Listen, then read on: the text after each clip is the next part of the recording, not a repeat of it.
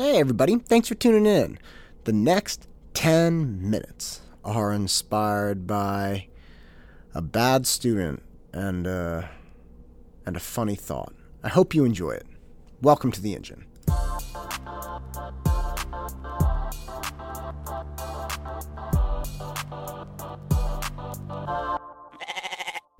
I had to fire this kid.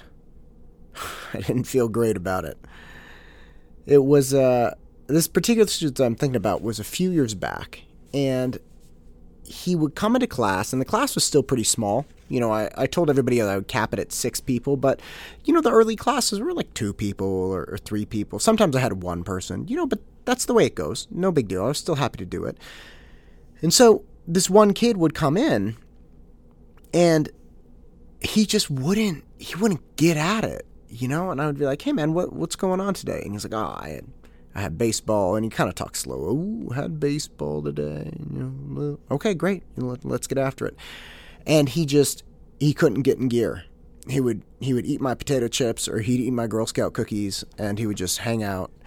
And I'd keep getting after him. He wasn't on his phone or anything. He looked like he was working, and I kept checking in. All right, where are we? Well, I'm on number 7. Like, okay, listen, we gotta go. And after a while, I started realizing, like, oh, this kid is not going to do it. He's not engaged. He comes and he has a fun time in class, but he's really not committed to the work. And I was really displeased about it because, man, 99% of the time, I can get a kid like that. I can get in their head. I can level with them. I can inspire them. I can guilt them. I can do anything I have to get them, on board and working hard. But this kid, I just couldn't reach. And so I had to let him go. I got a hold of his parents and just said, hey, you know what? You're not going to get a return on this. And, this is just not a good fit. And his parents were cool about it. And I don't think I was the first person who had kind of hit a wall with him before. So they weren't upset about it. They were fine. And in fact, they appreciated that I reached out to them. The other students in the class were kind of getting bothered by this because everybody's stressed out in the class, right? And when you're stressed out and you're working really hard and you're around somebody who's obviously not engaged, it bothers you, right? And so they were, telling, man, why are you even coming? What are you doing? So again, once I let him go, the next week they came back and said, hey, what happened to the dude? And I said, explained, I had to let him go, all this stuff. And one of the students asked, well, why? Why'd you let him go? I said, well, obviously, he wasn't getting the work done. And they said, yeah, but his parents were going to pay you anyway, right? And so I have a standard line. I have my standard response to that, which is, look, yes, his parents would have paid me. This is what I tell people. Yes, parents would have paid me, but that's very short-sighted, okay? Because what actually happens is the parents pay me, and justifiably, they're looking for a return on their investment. That's the only reason people pay me, because they think something's going to happen. I'm going to be able to affect the future test dates, or excuse me, not test dates, but test scores, and the student's going to do better. And if I know that's not going to happen, and I still take the money, I'm just a scammer. That's not reality. If I know when I'm working with a student and the student is not clicking, they're not doing the homework, they're not doing the things they should be doing, then I know the student's not going to do as well as they want. I give them warnings, I talk to the parents, I bring everybody in, and if the student still doesn't perform, then I got to let them go. That's just kind of the way it is. So I tell the students this. And for years, I've really believed this. For years, I've really believed, well, I just have a moral obligation to not do this. And it's not like I don't believe that. But I've realized recently that that's actually not really the primary reason that I'm so inclined to let students go. Now, I know that could be the only reason, and justifiably, it's important. I stand by my service. I stand by what students get out of it. I'm not looking to take money from anybody unless I'm bringing value to their lives, and specifically the value that I tell people I do. But there's a student that I'm working with now that really pulls on me.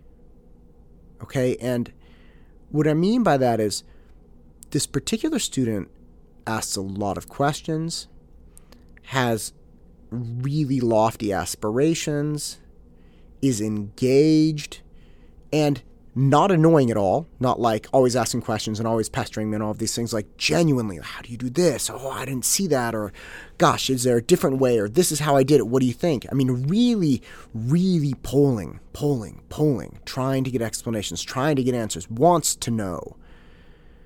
And because of that, obviously, I love that kid. I'm like, yes, here we go. Let me show you anything I can do for you, I'm going to do. If you're a student in my class and you're engaged and you're getting after it, man, there's no limit to how much I will try to support you. But I was thinking about that student recently and realizing that when that student is in class, I am so on point. If I'm feeling just a little off, I'll make myself a real stiff cup of tea, or I'll crush one of the cold brewed coffees I have in the fridge. I'll do whatever I have to do because I know we're ramping up the RPM, we're getting after it. And I realized that the grand distinction between the student that I'm working with now and the student I had to let go before is the student I had to let go before actually made me worse. As much as I didn't want to admit it for years, I've been thinking about it and mulling it over. That student made me worse because that student was not asking questions. That student, when I would ask, hey, how are things going? It was a drag. I knew he was going to just be like, buh, and not really give me an answer. And then I kind of, and I was trying to just eke through it, and then I wouldn't want to have the conversation with his parents about how he's doing because it wasn't going to be a good conversation, and so I was kind of That student made me not as good a tutor as I could be. And this other student that I have now makes me the best I could possibly be. And I think we tell people very, very frequently, especially young people, surround yourself with people that bring out the best in you. You know, in your relationships, does your boyfriend or girlfriend, they bring out the best in you? Are you more awesome when you're around them? Yeah, that's very simple. That's very fine. But as an educator, I have never considered the effect that my students have on me. I had never really considered that if I change up the class, if I change up the concentrate, or excuse me, the not the curriculum, but the students, right? If I change up the dynamic, the balance, the different people in here, then I become a better tutor or a worse tutor. I could become more apathetic. I could become more just bummed out. I could become all of these different things.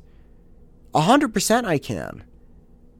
And it's kind of terrifying thinking about that because I think back on the years as like, oh my gosh, should I have let go of more students?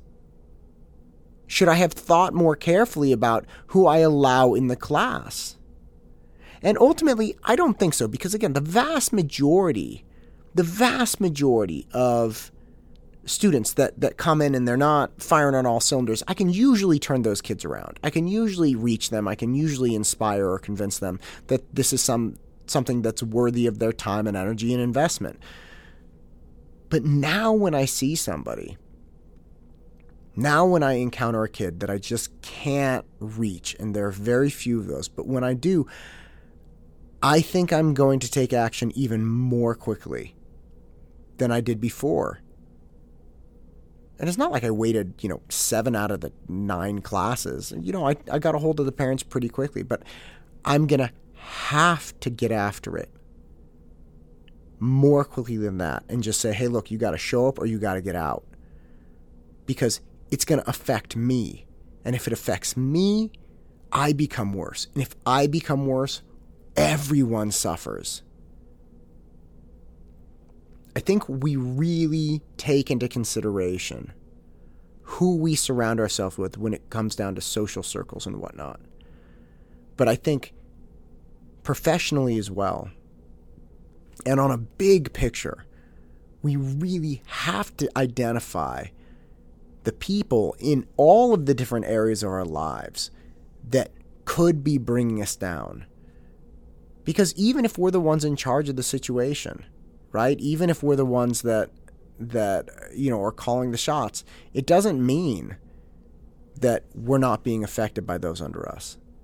It doesn't mean that we're not being, inspired or equally just diminished by those around us. And the bottom line is, if you're trying to do anything, you're probably trying to do it with other people. And those people, for me, my students, every single one of them, they deserve the best. And that's what I'm going to give them. I'm Matt Todd, and this is the engine that drives me. Go out and crush it.